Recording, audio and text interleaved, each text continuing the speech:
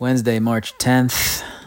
Last night I watched the Biggie documentary on Netflix. I got a story to tell, obviously on March 9th to, tie it all together and represent for the big guy. It was good. I definitely recommend it.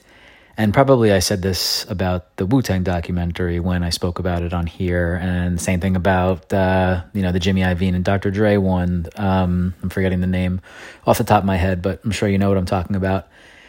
When there's something about subject matter like this, Biggie in this instance, but the others qualify too, especially for someone like me, like it can't be bad.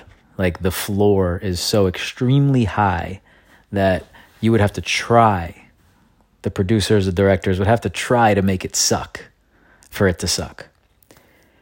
I can have critiques of it, and I usually do, but if you're going to talk about Biggie for 90 minutes and show me unseen footage from him as a child, I'm obviously all in.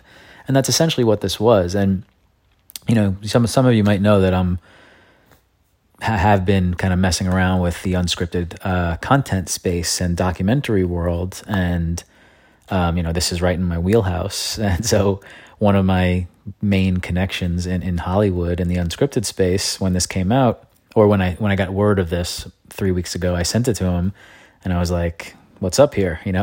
Why aren't we making this thing? And he's like, basically it's as simple as, and this is just an insider tip here, which I've heard in varying degrees, right? You need to walk into the studio with a package, essentially, right? You can't just go with an idea.